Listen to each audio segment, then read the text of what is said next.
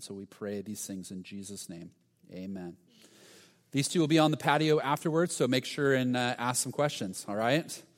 All right, let's thank them. You get one more clap.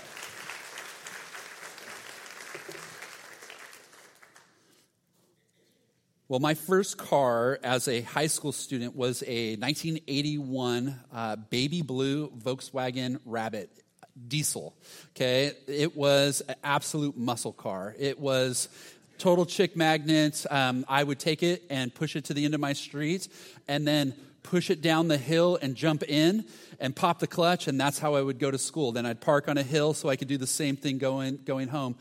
Needless to say, I didn't put a lot into the car. It was just kind of making it. And so my thinking, I didn't know anything about cars. I didn't know anything about maintenance. And my reasoning, for 2 years, I didn't do anything to maintain the car. And my thinking was, I just can't afford to maintain the car. Well, about 2 years into owning the car, having never done anything to help it, I was driving home about 11 o'clock at night, coming from Tustin, getting off the 55, driving onto the 405, about 11 o'clock at night, and the car always shook a little, but all of a sudden my steering wheel, it's like boom, boom, boom, boom, boom, boom, boom, boom, and I could hear this banging sound coming from the engine. I'm thinking, this is not good. Bang, bang, bang, bang, bang, bang, boom! And then the car just done. And I just had to coast over to the shoulder, park it. It's the middle of the night. And back in those days, so for you guys, there were these things called payphones. And you put a quarter in and you had to call. So I had to find a payphone and then find someone to come pick me up in the middle of the night. It was just kind of a crazy time. All that, the next day, my uncle comes with me. We come check out the car, and he kind of knew some things, so he pops open the hood. He looks in. He pulls out the dipstick. He looks inside. He's like, Bill, there's not a drop of oil in this car. Like, you have completely blown this engine. This car is gone. My thinking that I can't afford to do any maintenance, what I discovered was I can't afford to not do maintenance. I was without a car. I was without a situation. I had to start all over. The little bits of things I could have done just to keep that car going, I was now in a complete place. My car had blown up. My life was inconvenienced. It was not a good moment. Some of you feel like that today. You feel the shaking. You can hear the banging. And you are very, very close to things going boom in your life. If I were to ask, how many of you feel tired today? How many of you would just be honest enough to raise your hand, okay? Some of you would say, now I won't ask who feels exhausted because we can see it on you, okay? But if I ask you that, some of you would say, yesterday was just a long day, it was a hard night. But others of you would point to, it's been a hard season. Your fatigue isn't from yesterday or this week. It's just you're in a season of fatigue. And many of us live our lives at what we might say is a breakneck speed. You ever thought about that word? Okay, it's literally defined dangerously fast. It makes sense because if you think of the words put together, break neck, you're going fast enough that you will break your neck if you stumbled. Many of us are going at a breakneck pace with our lives, and we feel it. Bridget Schultz, she wrote a book called Overwhelmed, and she was being interviewed by the Atlantic about her book, and she said this, she said, before I began writing and working on this book, I just thought this is how life had to be. Fast, crazy, busy, breathless. She said, particularly if you are a working mother in the 21st century. Can I get an amen from the working moms in the crowd, right? Yes, Sammy, thank you. Okay. Now, you and I know we're in a tough situation because we live in Orange County. It's incredibly expensive to live here. And so for many of us, everyone's working as much as possible just to make it. Not to get ahead, just to survive, just to make it. But here's what we know, too, about our culture. We don't know how to slow down. We can't slow down. We won't slow down. And we feel that. We feel guilty if we relax. We would rather cut over and over again with a dull blade rather than stopping and sharpening the axe and being able to do more. That's just how we are. Here's a litmus test for you. How many of you get bitter every Sunday when you drive by Chick-fil-A and see that it's closed? You're thinking, right now, you know what would make today great? Are some delicious chicken strips. Why are they taking a day off? I need today my delicious chicken. And you're frustrated. Why do they get a day off? I need this. I want this. And you can say, oh, okay, I'm a little high-strung right now over this. You feel it. You're shaking, the pinging, you're about to blow up. John Ortberg writes this. He says, many people in our day and many people in this room have entered into a way of life that is toxic to your soul, that has the potential to destroy your spirit and sap the life out of you. If your whole life is just a rushed, unblinking movement from task to task, if you find yourself constantly running on fumes, trying to cram more into your days, if there's nothing more in your life than just increasing its speed, you're going to pay a real serious price. You and I know that we need to slow down for our health. You and I know, we know it here, that if we slowed down, we'd probably be more effective at the things that we want to be good at.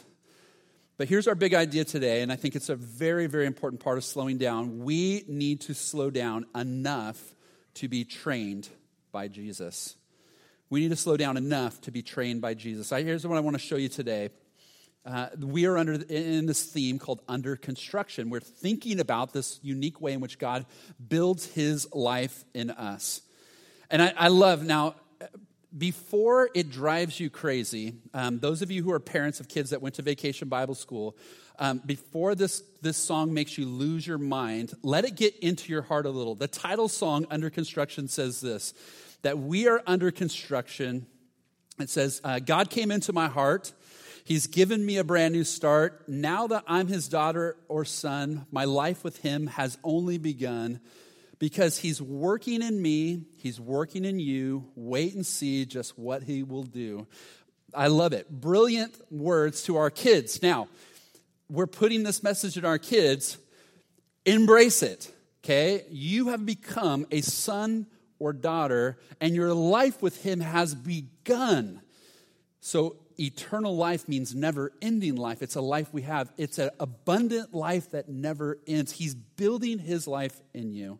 And what we've been talking about these last weeks, we've been looking at things like the things that he needs to destroy, demolish.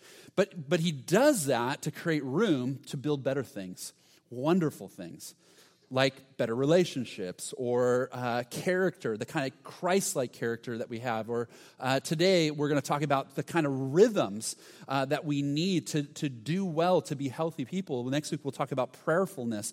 There's all these kinds of things that he can now build in the place of our destructiveness.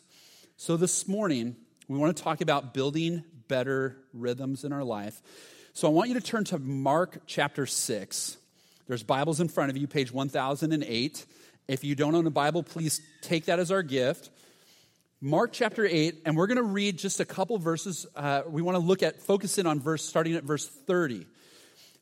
So as you're turning there, let me just set this passage up for you.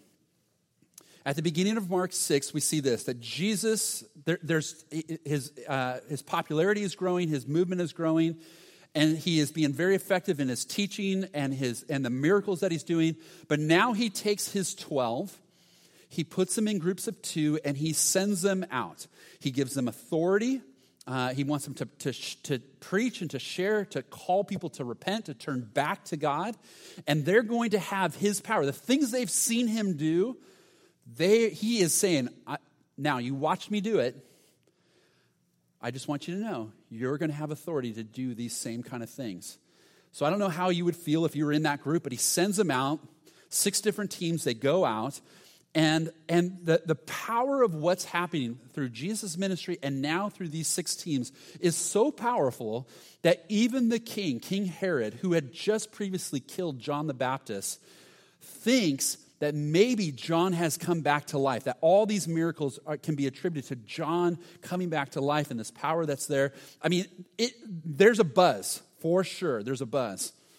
And so they go and they're being effective at all these kinds of things. So look at what happens in verse 30, what it says. It says this, that the apostles gathered around Jesus. They reported to him all they had done and taught. Then, because so many people were coming and going, they did not even have a chance to eat. He said to them, "Come with me by yourselves to a quiet place and get some rest." So they went away by themselves in a boat to a solitary place. Now think about this for a moment. So the 12 come back. They're sharing the stories. It has been very, very successful. So much so that the people from the villages are coming for more. They want more. They want to hear more. They want to see more. They want to experience more. And there's incredible demand. So much so that they can't even slow themselves down to stop and to eat and to rest. So be honest for a second. What would you do if in your business field opportunities, it took off? I mean, it took off so much so that the demand was so strong that you couldn't even stop to eat. What would you do? Hire more employees, buy a bigger warehouse, figure out how to expand on the web. I started thinking about what would I do? I would start, more people are coming, start more services. We'd have a 1 o'clock service, a 5 o'clock service. We'd have a Saturday night service, 2 Saturday night service. We'll have a Thursday night service instead of rehearsal. We'll just make that into a service and we'll build the plane while we fly it. We'll just have more like, do you feel that? If you had the opportunity, if your success gave you the opportunity, what would you do? You would chase it, right? You would chase more. That's our rhythm. And Jesus does something different. Notice what Jesus does, and I promise you it's going to make you uncomfortable. He says this. He stops. He says, "Come with me by yourselves to a quiet place and get some rest." In the midst of the popularity, in the midst of the success, they stopped. They rested. They got in a boat together, and I don't know what it was like, but they pushed off from the crowds, and they just went. Now, I'm guessing this. Some of them went, "Oh, wow, thank you." Others of them were thinking, "What are you doing? Are you crazy? We've been working so hard. It's working. Why are we leaving this opportunity?" Maybe they're telling more stories. Maybe they're whatever it is, but notice it's important to Jesus is that they get away. Here's the first thing I want you to see today is this. Jesus is compassionate with our fatigue. Jesus is compassionate with our fatigue. Why slow down? Why slow down enough to be trained by Jesus? Because Jesus sees the effect of fatigue and he's compassionate. He sees its problem. We don't do well with fatigue, do we? We keep pushing. We keep striving. We keep building. And here's the thing. What we're seeing, more and more, we have more and more, as a result of it, more and more stress in our lives. And here's what we know about stress, that 70, maybe plus % of medical issues that you and I are facing are somehow can be traced back to stress. We're destroying ourselves. We're pushing through. We're breaking down our immune system. All these things. In fact, this idea, the word stress, it actually comes from a Latin word which means to be drawn tight. That's how some of you feel today. You just feel tight. You've been drawn to this place. We don't stop. And especially when success is on the line, we just don't stop. What do you call a billionaire who's blown through 3 marriages and has alienated all his kids? A success, right? Isn't that how our society thinks of it? That's how we celebrate people like this. And you and I know that's how we think. That's how it is. And yet we see that's not the rhythm of Jesus. That's not how he thinks. That's not God's rhythm. Jesus had a different rhythm, and I think we need to learn from this. Often, for Jesus, his ministry was successful. It was popping. It was just buzzing. And Luke chapter 5, verse 16 says it this way. It says that he would often leave. He would go away to a solitary place. The word often is very important because it means this. There was a pattern. Jesus had a pattern that even when things were working really well, he would stop, pull away from the crowds, go be alone in silence and in solitude with God and just be in his presence. He had a different rhythm. This was a different rhythm that he had, and he was very intentional about it. Why was he this way? Because Jesus knows something. He knows that the never-ending list of genuinely good and important things, they never cease. There will never really be an end to it. Look at verse 33, what happens. But many who saw them leaving recognized them, ran on foot from all the towns, and got there ahead of them. Isn't that how your life is? That no matter, even if you do try to pull away, what's on the other side of the lake? The crowds. They'll be waiting for you. So even if you do get a break, the crowds are going to be waiting for you. See, those of you who have young kids, you know if you can somehow trick them into taking a nap so that you can actually get a nap, what's on the other side of the nap? More demands from a 2-year-old, 5-year-old, 7-year-old, and your life is going to get hectic all over again. What's going to happen, those of you who have clients and reports and whatever, if you try to wait till that moment when it stops, what's on the other side of stopping from your clients and your reports and your meetings? More clients and reports and meetings. School starting this month. Anyone who's a student, and certainly all of you who are teachers know this, homework, tests, grading. When you finally take a break from that, what's on the other side of all that? More homework, more tests, more grading. Okay, it's all going to be, there's never going to be a time where it all ends as just perfect time, and Jesus seems to know this. And so we see even in the midst of everything going on, Jesus had a rhythm where he'd pull away, he'd stop, and he would find time in silence and solitude to be with God. He's compassionate about how we feel. He's compassionate about these things. So notice that he feels these things. Jesus once said this. He said it this way. He said, "Come to me, all of you who are weary and burdened, and I will give you rest. Take my yoke upon you and learn from me, for I am gentle and humble in heart, and you will find rest for your souls, for my yoke is easy and my burden is light." Is there a better way? Is there a way to somehow build this rhythm, something that can build this rhythm in us? Is there something we could practice to help us? Here, I think there's a lot of things, but I just want to focus on one thing today to help you try to think a little bit more about this, and it's what the Bible calls Sabbath. Sabbath, or we'll kind of see is it's taking a day off. I want you to see there's a rhythm to God's creative work.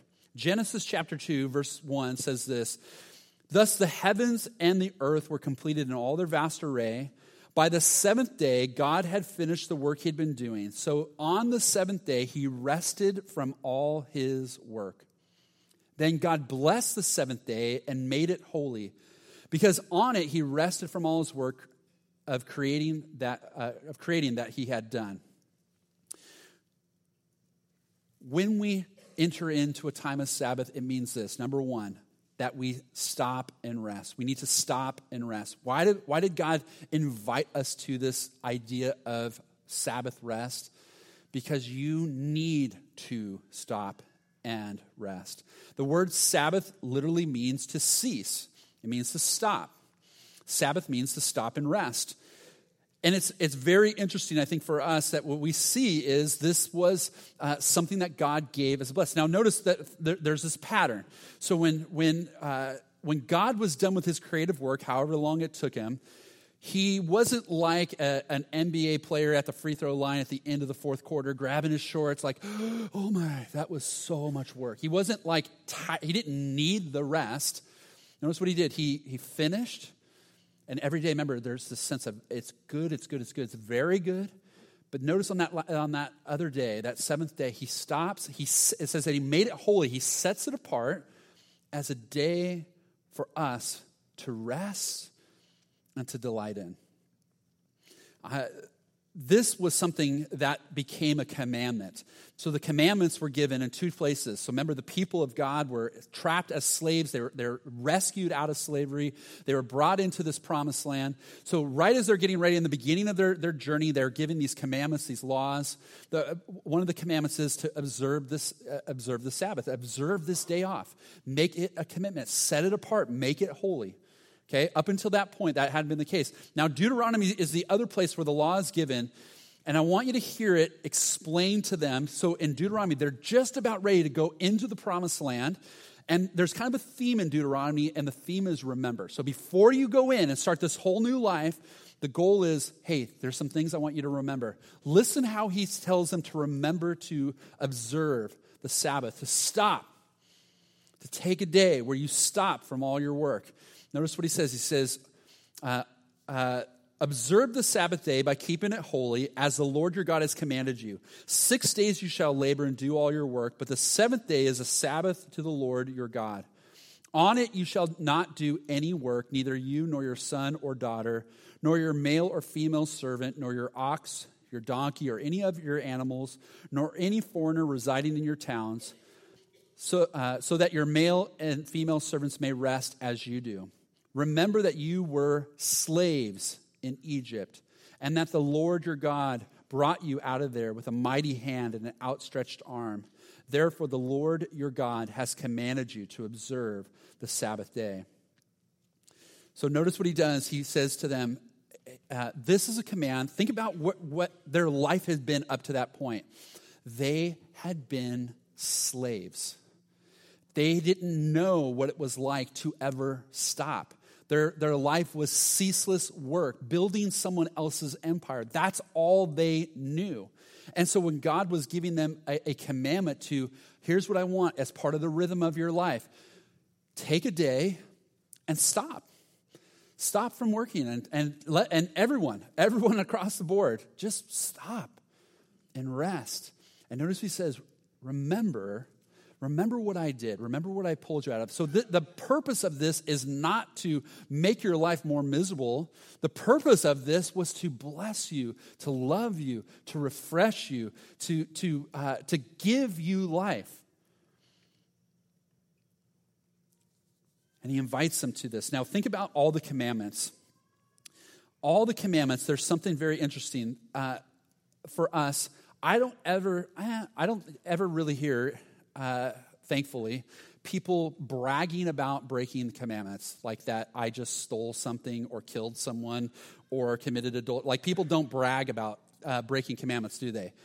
Except this one, right? You brag about this. You brag about, man, I have not taken a day off in weeks. Like I'm working 14-hour day. And it's like a badge of courage in our culture to work hard, to keep going, to keep driving.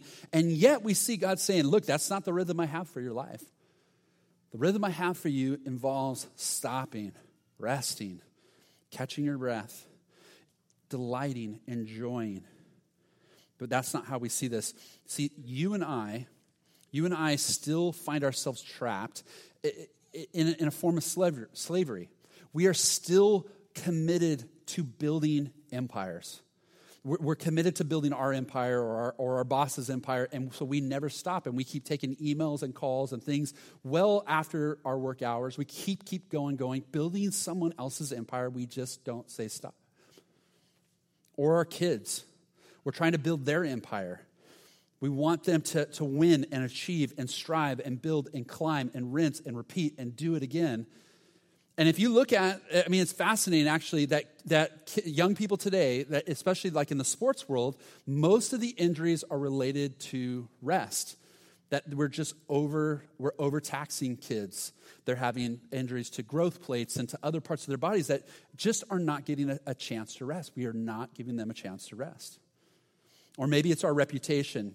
I need to show people that I did it, or I'm doing it, or my kids are doing it, or I'm planning on doing it. And we're trying to build that empire. And if your heart is consumed with empire building, you will never stop. You will never rest. So what is it that is not letting you rest? Can you name it?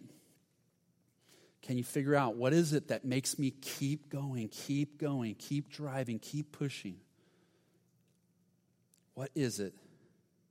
Now, for me, it was fear. So when I first started in this role, every Friday, every sermon sounds awesome on Tuesday. On Friday, it sounds like the dumbest thing. You think, oh man, I'm going to ruin all of Christianity with this one sermon. Like you just think and so I would panic. Literally, I could feel it in my body, the tension, the tightening up. And I would just like, Lord, why did you pick me for this? I can't do it. So every Friday, I'd have this sense of panic. And so one of the things I had to do was to make a commitment to stop and to rest. So every Friday, I don't look at the sermon. I don't touch the sermon. I try not to even think about it. It's just a discipline to not touch it. And part of that is a formula. The formula is this, that 6 days plus God is greater than 7 days of Bill. I just think that to be true. It's kind of like why I tithe. I think that 90% plus God is worth more than 100% of mine. I think that formula works better. And I will say there's a peace that has come as a result of that, and I think my family feels that, and I hope you feel that. But there's a sense that what is it? And for me, I had to think it was reputation. I cannot stop working towards building that. What is it for you? What empire are you building? Jesus saw the people. They were just worrying. They were stressed. They were just striving all the time. And he said it this way. He said, seek first his kingdom, his righteousness. And all these things, all the other stuff you worry about, they'll be given to you as well. Don't worry about tomorrow. Tomorrow will worry about itself. Each day has enough trouble of its own. Jesus said, look, stop with the empire building. Focus on the kingdom, not your empire. And so we need to learn to stop and rest. And remember, and here's the last thing I want you to see that as a part of this, that we need to worship and delight. Worship and delight. Jesus had a pattern for him. So as he would enjoy Sabbath rest, one of his patterns was you would see him in a time like this. He would come into the synagogue, and they would read scripture, and they would pray, and they would sing, and they would be together. That was a part of his pattern, was worship. It was a part of what he saw. And Sabbath, the idea of Sabbath means to worship and to delight in God. So there certainly can be some sense of value of resting where you binge on Stranger Things 2 when it comes out, or whatever it is you're going to do. The different things that just like, I just needed that. But what you will see is longing, lasting, that will not satisfy your soul. It will not allow you to remember who God is and remember what he's done and anticipate what he's going to do, what's going to refresh you, what's going to allow your heart to be reset. That moment in the beginning of the service, just thinking through that, as Brian led you through, where you're thinking about the greatness of his work in your life, and you're trying to be drawn into it, and the potential that something like this has to hit reset, to make you realize that you are an eternal being, and that how you measure up in all those other places it's a part of you, but that's not you. This is really important. It was important to Jesus, and it needs to be important to us. Julia Funt writes this. She says, we are 100% exertion, 0% reflection. That's just how we are now. We just keep driving through. And in worship, we reflect, we remember that God is for us, that God is with us, that God is able.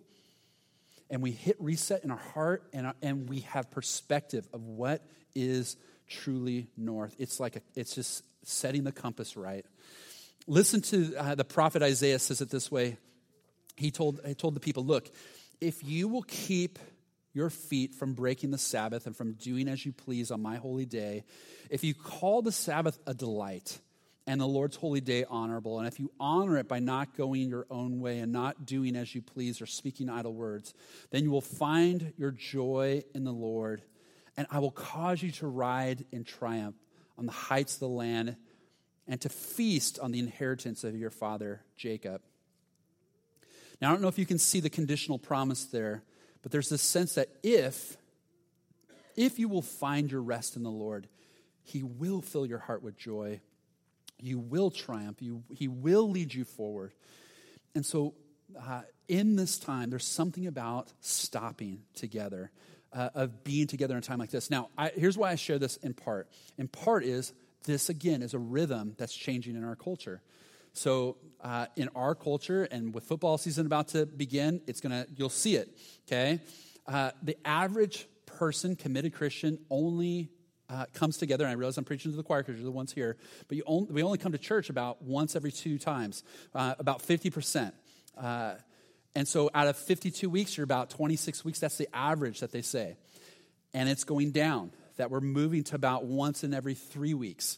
And so we're getting to this place where, again, we are refreshing ourselves. And I get it. We live in Huntington Beach. We have a beautiful beach. We have mountains. I get it. The idea of being refreshed by creation, all these things. But notice again a pattern in Jesus' life. There's something very good and right, not just about taking a break, but by getting with God, centering your life on God. Now, as you try to think through these things, remember, there were a lot of people who really screwed this up, even in Jesus' day. So they get mad at Jesus because he would heal on the Sabbath because he was doing work, but they would plot murder. So again, a lot of people get really messed up when they try to figure out what you can and can't do in something like this. Some of you work on certain days. You're trying to figure out how you take it. This is a work day for me, so I have to figure out how our staff. We figure out Friday's a day off, but we also want this is super important to us. And the rest of the day is super important to us, and we try to protect some of those things. So figuring this out, just remember these words. Jesus said this, that the Sabbath was made for man, not man for the Sabbath. It is not meant to be a burden on you. It is meant to be a delight. For me, here's a beautiful Sunday for me. Being here with you, laughing, singing, sensing God was with us. Just being together where you just sense, oh man, it was so good for us to be together today. And then I go home and I crash. I take the hardest nap. I pass out for 90 minutes. Don't call or anything because I'm gone. I'm so tired after today. And then I wake up and the best is we'll have friends that will call. They'll set up childcare. We'll go to dinner together. We'll laugh. We'll tell stories. If they bring up work, it's nope, not talking about. Let's just tell more stories. Let's laugh. And that to me is such a refreshing day of God's life and purpose and all those and I don't know what it is for you. Someone said today, man, I wanted to go away and just get away, and I just felt guilty that I was going to do it. And she said, so I'm getting in my car. Being here this morning was important. Now I'm off. I'm get out of here. Stop talking to me. Go enjoy the rest of this day. And so I don't know whether Sunday can work or however it is, but is there a way that you can build a rhythm of rest and delight in that? It used to be for me sometimes even just sitting, watching my kids play baseball. That was rest, refreshment, as long as my identity didn't get built into their performance. There's different things that you will see. So every week we're giving you a spiritual discipline, something to practice, something to train in. Here it is this week. It is this: silence and solitude. Okay? Jesus had a pattern. Even in the midst of busy moments, successful moments, he drew away to be alone and quiet before the Father. This week, I want to encourage you to try to find, maybe you even interrupt a really successful part of a day. But I want you to try to spend just a little time being silent, being alone with just God.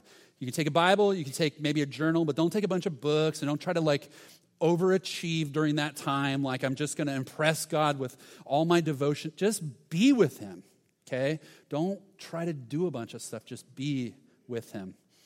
So here, let's practice this right now. So up on the screen is just going to be a directive prayer. Let's let the directions lead you, and then we'll sing and we'll close.